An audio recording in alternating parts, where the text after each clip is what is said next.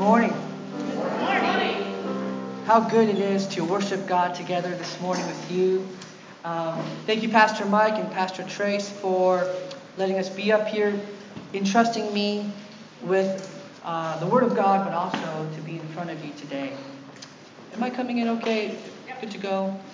Okay. So, Pastor Mike and Pastor Trace, they've been doing a great job of helping us to navigate through this wonderful book called the Book of John. So we're back in it, chapter 16, verses 25 through 33. Would you stand with me as we read this passage together?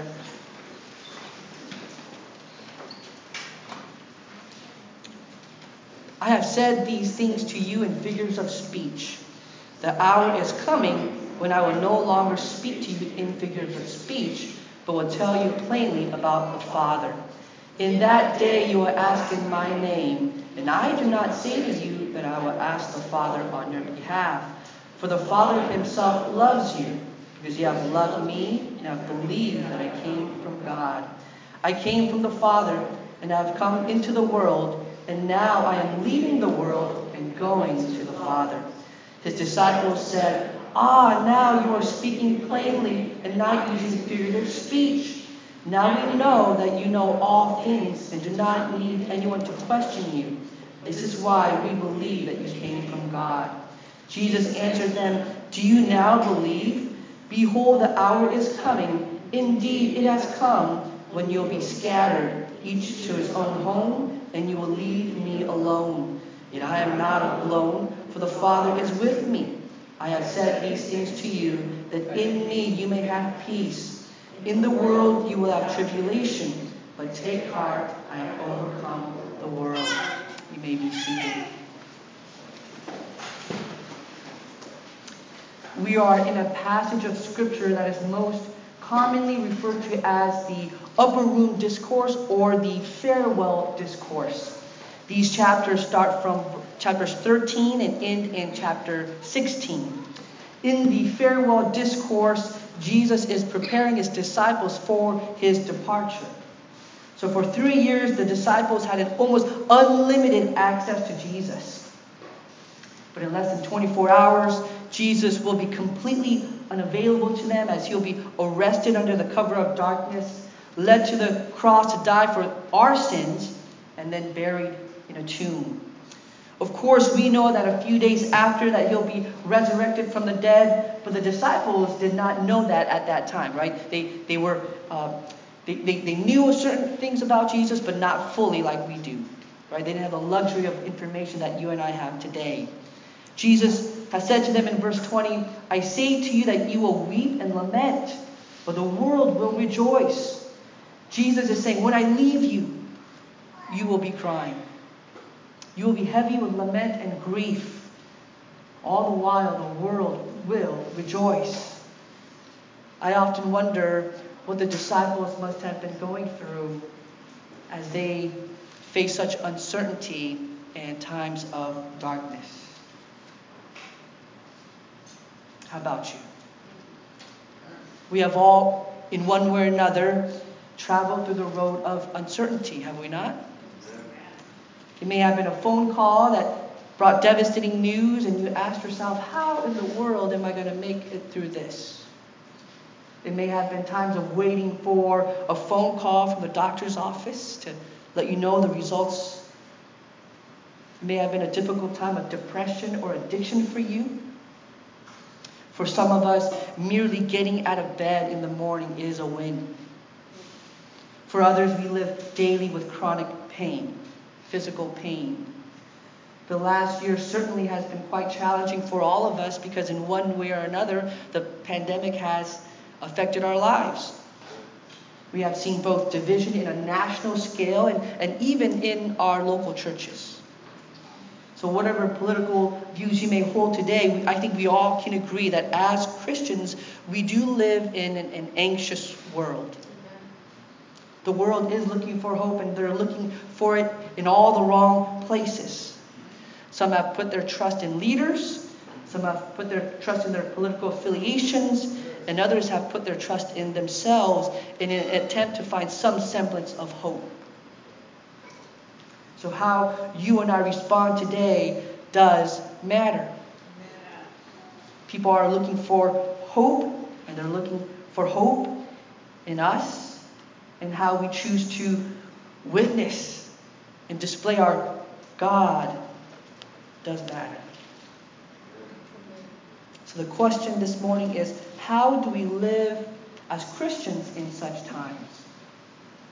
How do we live with hope in an anxious world? That is the title of my sermon. How to live with hope in an anxious world. I have 3 points to help us navigate our passage. Point number one, you can live with hope because you can go to God directly. You can live with hope because you can go to God directly. Number two, you can live with hope because God loves you through His Son. You can live with hope because God the Father loves you through His Son. And point number three, you can live with hope because Jesus has overcome the world. You can have hope today because Jesus has overcome the world. Before we delve into the Word of God, would you join me in a word of prayer? Before I pray, would you search your own hearts? How has your week been like? Only you and God know. What have you brought with you on your heart, on your shoulders? Would you take that to the Lord?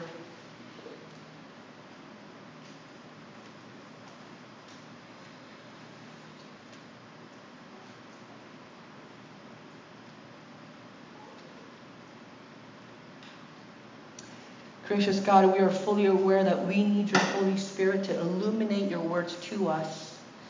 Holy Spirit, would you now do the work that only you can do?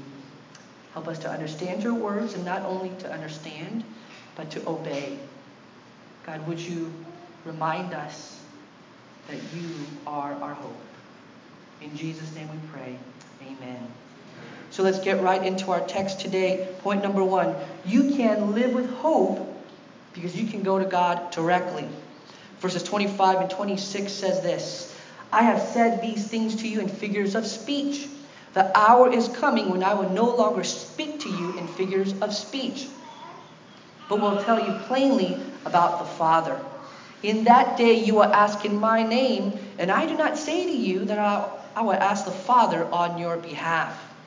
In John chapter 3, Jesus tells Nicodemus, you must be born again. In John chapter 4, Jesus tells the woman at the well that he has living water. In John chapter 6, Jesus says, unless you eat the flesh of the Son of Man and drink his blood, you have no life in you. In John chapter 15, Jesus said, I am the true vine, and my Father is the vine dresser. Jesus has indeed spoken in figures of speech. Jesus has taught in such a way that often left his disciples like, what are you talking about? Why would Jesus teach in such a way?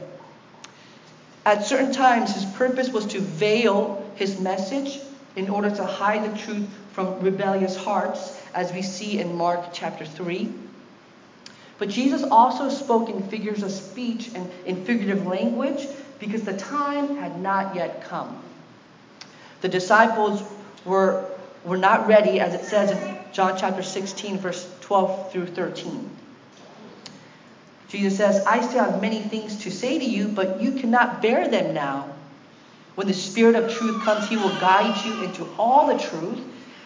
For he will not speak on his own authority, but whatever he hears he will speak, and he will declare to you the things that are to come.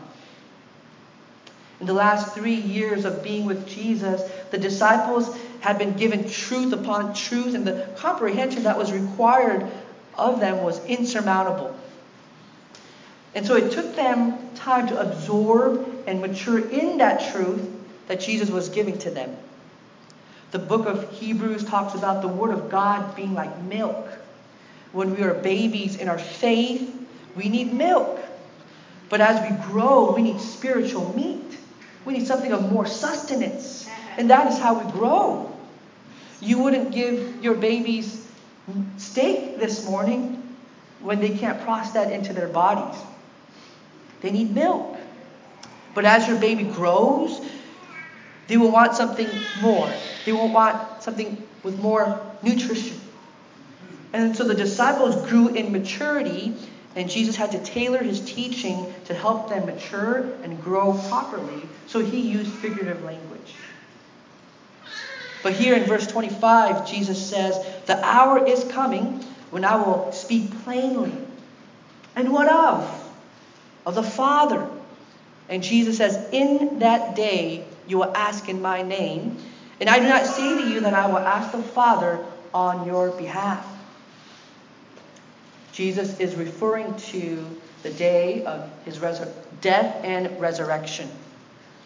The disciples can go directly to the Father at that time. The disciples will have direct access to God the Father. For 3 years, Jesus had supplied all their needs. But after his resurrection, the disciples can go to him directly to God the Father in Jesus' name, and God the Father will now supply all their needs. And so it is for us today. When we pray in Jesus' name, we can be confident that God the Father hears your prayers. When you go to him with your requests and petitions, did you know that he hears you? He sees you. He sees your tears. He hears your cries.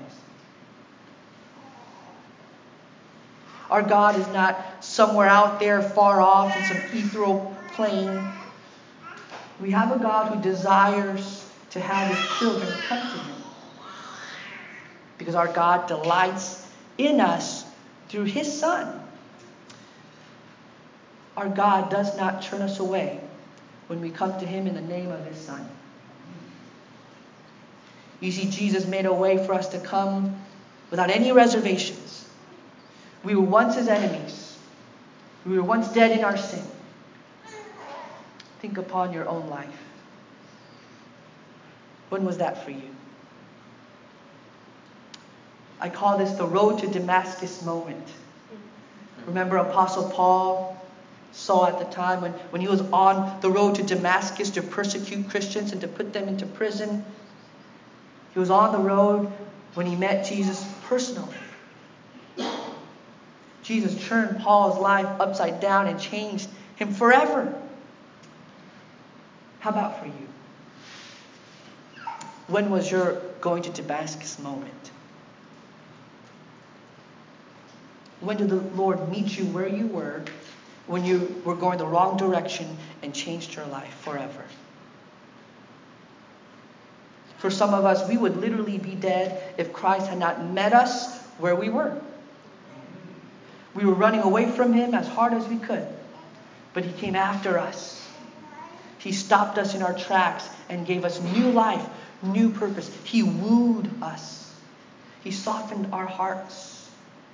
God pursued you when you would have nothing to do with him, and he said, "I got something better. I got something much better for you. I got a purpose for you. Reason to live. Reason to get up in the morning." For me, it happened when I was 13 years old, sitting at the back of the pew, way back with my friends during a retreat. Goofed around all week until the last night, last sermon, when finally I understood the depth of my sin. The impossibility of working my way up to a holy God, and the realization that Jesus had done it all for me. That he took my place, died the death that I fully deserved on the cross, and I confessed my sin on my knees as snot was flowing down my face and tears. It doesn't have to be that way for you, because God meets you where you are, and your conversion story may be different. But for me, as a man who's 40 years old now, I look back to that moment, and that was my road to Damascus moment. But you have one too. And if you have come to Jesus to find purpose, to find new life, you can go to God directly, and he hears you and he sees you. In a world of uncertainty, You can have hope because God hears you, He sees you, He knows you intimately. Think about that. The God of the universe, the God that created the moon, the stars, the cosmos out there, He knows your name. He knows your story. He said, I'm adopting you. You are mine. Our God is bigger than our problems. Our sins may be many, but our God's grace is bigger. Our God is stronger than any power, authority, and government. He has the power to build up and tear down. He has the power to change the hardest of hearts and bring the lost to Himself. Our God is the most powerful being in all of creation, and we can go to Him directly through His Son, Jesus Christ. For so long, I've tried to gain the approval of man, when all along I could go to God directly. I don't have to earn His approval. He freely gives it to me through His Son. You see, the problem that we see around us are way over our heads. It is beyond our ability to control. And so let us entrust it all to our God. Let us go directly to Him with our petitions and our requests. So here's an application for you. Are you doing that in your life? Do you go to God daily? Do you run to Him as if your children will run to you? Do you run to Him with all of your needs? Do you believe that God cares about your big problems and small problems? The truth is, there's nothing too small for our God. He wants you to come to Him with it all. No matter how big, no matter how small, God wants you to come to Him with it all. And here's more. He loves us. He not only loves us, He likes us. There's a difference. There's a difference. He loves you, but He loves having you around. He loves talking to you. This brings me to my second point. You can live with hope because God loves you through His Son. Verse 27. For the Father Himself loves you because you have loved me and have believed that I came from God. Our church is so blessed to have many children running around. I love it. I love it. When I see you parents have love for your children, I love that. I love seeing that. And I often think about how God is our Father and we are His children. No matter how old you may be, you are His daughter. You're His son. And as loving parents, you want to provide for all the needs that your children may have. And at times, you may have to say no, because you know what they really need. Our relationship with God functions the same way. God supplies all of our needs. So here's where I get stuck. There are times when I think I need something, but it really is a want. I get that confused very often. Sometimes I'm so convinced that I need something and I pray so hard for it. And I'm like, God, are you even listening? Church family, would you be reminded today that God hears your prayers because He loves you? And it may seem at times as if your prayers are falling on deaf ears, but do not lose hope. Because God loves you and He wants the best for you. Garth Brooks, in his song Unanswered Prayers, said this: sometimes I thank God for unanswered prayers. Remember when you're talking to the man upstairs that just because he doesn't answer doesn't mean you don't care. Some of God's greatest gifts are unanswered prayers. Garth Brooks, the great theologian. He's almost right. I do believe that God always answers our prayers. He will answer with a yes, a no, and a wait. But the point being is that God knows exactly what we need. And we can be confident of this because He loves us. Do you trust Him today? Do you trust that when you pray for something, He will answer you? Do you go to God expecting for Him to answer you? You may not like the answer, but He will always answer you. Some of you here today may have prayed for something so dear to your heart. It may have been for God to heal you, to God to take this affliction away from you, or to deliver you from trouble. But God said no. That is hard. That's hard. How are we to take this? How do we navigate this? I have often been comforted in my own life by the fact that Jesus himself understands when God says no. In Mark chapter 14, Jesus is at Gethsemane and he prays to God the Father and he says, Abba, Father, Daddy, all things are possible for you. Remove this cup from me, yet not what I will, but what you will. Jesus does this 3 times. He prays to God 3 times and God says no 3 times to his own son. Because God knew that the only way to redeem us was through the atonement of a perfect and sinless substitute. Be comforted today, church family, that Jesus himself understands your heart when you've received an answer from God that you find hard to accept. Nonetheless, we do have a Savior who can sympathize with our struggles. He can sympathize with our wrestling with God in our prayers. So he loves us. Why does he love us? Well, he loves us because we love him. Let's read verse 27 again. For the Father himself loves you because you have loved me and have believed that I came from God. To be sure, God has a love for the world. That is why he sent his only Son, that whosoever believes in him will not perish but have everlasting life. God loves his creation, but God has a special kind of love for his children. He has a special kind of love for his people. Who are his people? It is all those who love Jesus and believe that Jesus came from God. Do you love Jesus today? Have you surrendered your dreams, your goals, and your future into his hands? Do you believe that he came from God? You see, Jesus is not just a prophet. He isn't just God's son. He came from God. In fact, he is God. John chapter 1, verse 1 says, in the beginning was the Word, and the Word was with God, and the Word was God.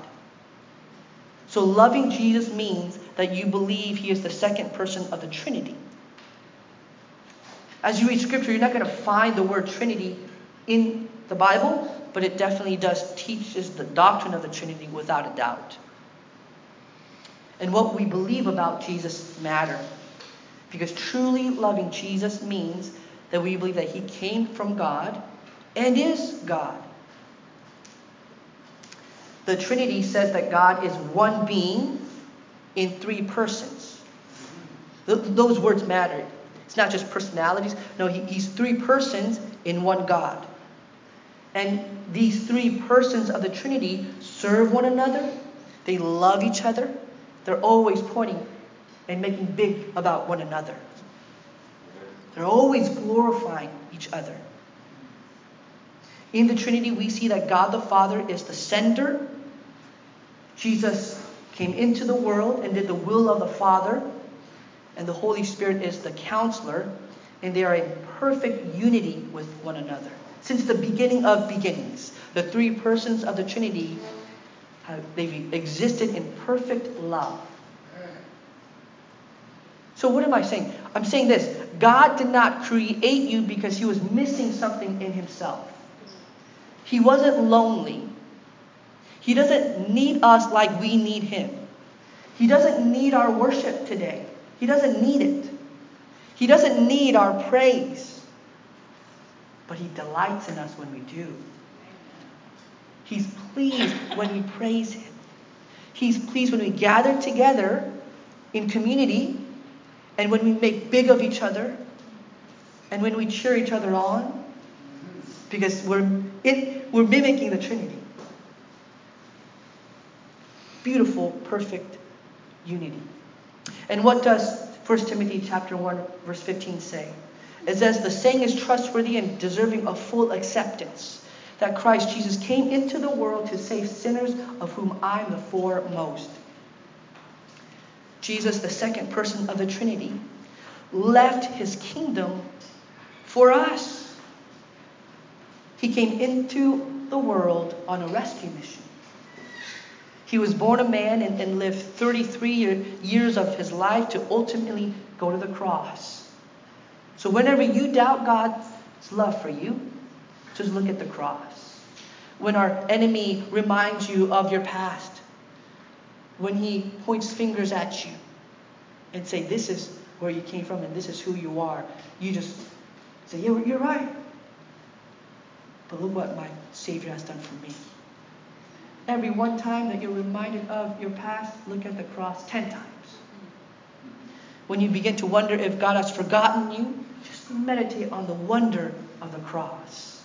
When you get bogged down with the weight of your past sins and addictions that once entangled you, focus on the cross. On the cross, Jesus bore all of our sins on himself. He took our filthy garments of sin, traded his spotless robe of righteousness. What an unfair exchange. He took our sin upon himself and died the death that you and I fully deserve. But he didn't stay in the grave. He's risen, and he's now interceding on your behalf to the Father. That is who Jesus is. Do you love him? Yeah. Now, over time, our love for God may diminish, and that is why we must constantly go to him by reading his word, spending time in the quiet moments with him, and keep cultivating our relationship with him. Just as you would do for your spouse. You've got to keep dating your spouse. You've got to try to keep wooing your spouse. In the same way, you must keep working on our relationship with Jesus. How do we do that? Saturate yourself in the Word. That is the best way you can grow. Expose yourself daily to the Word of God. If finding time to read is difficult for you, then listen to the Bible on audio. Just put it in the background somewhere. You're getting one nugget of truth. But that truth may change your whole day. You see, the more we learn about Jesus, the more our affections will grow. So here's an application for you. What has your affection this morning, right now? What takes most of your time?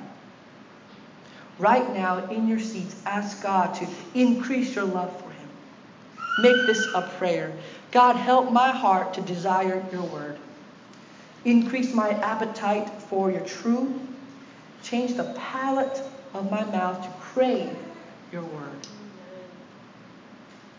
What is your treasure this morning? You may wonder, well, how can I find out what my treasure is? Well, here's how you can tell. What takes most of your money? What takes most of your energy? What takes most of your thoughts? That is your treasure. What can you do this week to let go of those things and make Jesus your priority? Let us keep asking God in desperation to help us to treasure him and to go deeper than we already are. God, I want to go deeper. I want more. I'm hungry. I'm yearning. I'm thirsting for your presence. I'm thirsting for your word. And today I don't feel like it. But God, would you make that a reality in my heart? Here in our text, we see the disciples finally get it. They do go a little deeper. Look at verses 29 and 30. His disciples said, now you are speaking plainly and not using figurative speech. Now we know that you know all things and do not need to question you. This is why we believe that you came from God. So they get it now. The fog has been lifted. Hallelujah. The veil has been taken off. The disciples finally understand. Their minds have been illuminated by the Holy Spirit. They may not have fully understood all of it, but their faith was deepened. They affirmed that Jesus was sent from God. And Jesus replies to them in verse 31 to 32, do you now believe Behold, the hour is coming. Indeed, it has come when you will be scattered, each to his own home, and will leave me alone. Yet I am not alone, for the Father is with me. In just several hours, the disciples' faith will be tested. They will turn away and they will run. They will run because they're scared. They will run because they let the anxieties of life overtake them. Now, don't be too hard on the disciples, because before the weekend is over, they come back together with renewed strength and begin to witness the resurrection of Jesus from the grave for the glory of God. And none of this is a surprise to Jesus. Jesus knows what is to come. So he's trying to comfort them, getting them ready for what is to come. So he says in verse 33, I have said these things to you, that in me you may have peace. In the world you will have tribulation, but take heart, I have overcome the world. This brings me to my last point. You can live with hope because Jesus has overcome the world. Jesus reminds us all today that in this life you will have tribulations. We live in a fallen and broken world, and the rain falls on the just and unjust. Life affects us all. And sometimes we may have allowed the anxieties, worries, tribulations of this life overtake us. But in verse 33, Jesus says that he is our peace through all of it. That during our times of heartache and pain, we can have peace. And where does our peace come from? Does it come from our bank account? Does our peace come from our relationship status, whether we're married or single? Does our peace come from our government? No. Our peace comes from Jesus. And that is why we can take heart. That is why we can have hope. Jesus is the source of our peace, and he has overcome the world. John would go on to write 1 John chapter 5:4, and he says, for everyone who has been born of God overcomes the world. And this is the victory that has overcome the world, our faith. Apart from Christ, we are all lost in our own little world. If not for Jesus bringing us from death to life, we are seeking our own good and benefit. We are consumed by our own evil desires to make ourselves known so that we can get all the glory. But when God draws us near and through his Son, he brings us new life, we are free from the bondage of our sin. We are free from our old ways of living. We don't have to live out of our own strength, but the hope that comes from God, who not only invites us to a personal relationship, but he loves us and he gives us everlasting hope. In the 1960s, Bill and Gloria Gaither, while expecting their third child, went through a horrible and terrible traumatic time in their lives. Bill was recovering from an illness, and Gloria was battling anxiety and mental anguish. They often worried about bringing another child into the world that was going further and further away from God. One day, unexpectedly, a gentle calm filled her heart and mind. She felt God's presence like a tender love of a parent come to her rescue. Her anxiety gave way, and she became confident that she was in God's hands. Bill and Gloria would later pen these words to now beloved hymn, because he lives, I can face tomorrow. Because he lives, all fear is gone. Because I know he holds the future, and life is worth the living just because he lives. Through all your anxieties, would you be reminded today that you can go to God directly? You can go to God knowing he loves you, because our God is our provider, our hope in this world. We can look at the world around us, watch the news and what is going on with our nation in Afghanistan and even our personal lives, and we can lose hope. We can lose that peace. We can worry if things will only get worse. But would you be reminded today that God is in control? Would you be reminded today that He has overcome the world? All the injustice, all the evil, all the sin. He's beaten our enemy, physical and spiritual. The world may get worse, but you and I both know how the story ends. Governments will fall, nations will disappear, but His kingdom still stands. It has not come into full fruition, right? It's not been fully realized. His kingdom is here, but it's not fully here, and in His time it will. But victory is His, and it is ours.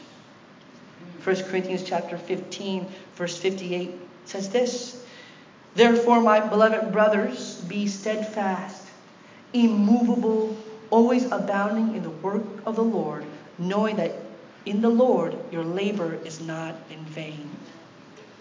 Pastors, would you be reminded that your work in the Lord is not in vain? The Lord sees your faithfulness. He hears your prayers. He sees your tears. Fellow Christian church family, do not tire in doing good. Do not lose heart. Do not lose hope. Your work in the Lord is not useless. Your work in the Lord is not in vain. Keep loving Jesus. Keep loving those around you and keep reaching out to your neighbors. Make Jesus known.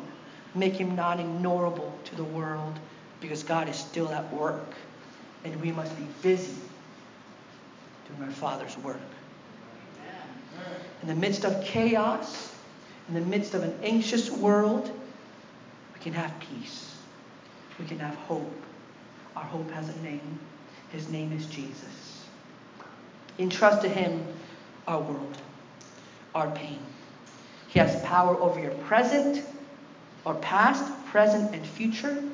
He knows what is to come. So rest in Him today and have hope in all that you do, because He has overcome the world. Would you bow your head? Let us pray. Once again, would you pray for your own hearts with eyes closed and heads bowed down? Once again, you know yourselves better than I do. You know how your week has been like and the weightiness of what's been on your heart and on your shoulders. What do you need to take to God, to let go? What is it for you?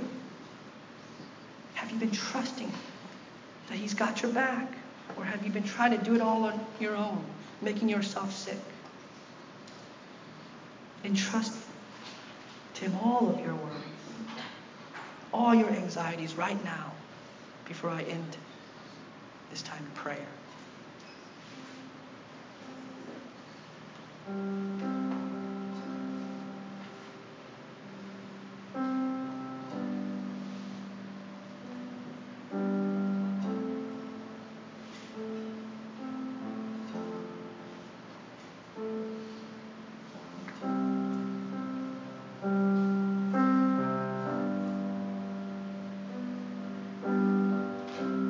God, we thank You for reminding us today that we can have hope in an anxious world. We can have hope because You call us directly to Your presence. We can have hope because You love us. And we can have hope because You have overcome the world. Thank You for being our hope, Jesus. God, help us to give it out to those around us. Help us not to keep this ourselves. During the next week, let us make You known. Let us make You famous. Let us make You not ignorable to those around us who are looking for hope. And let us point to You, Jesus, our true hope.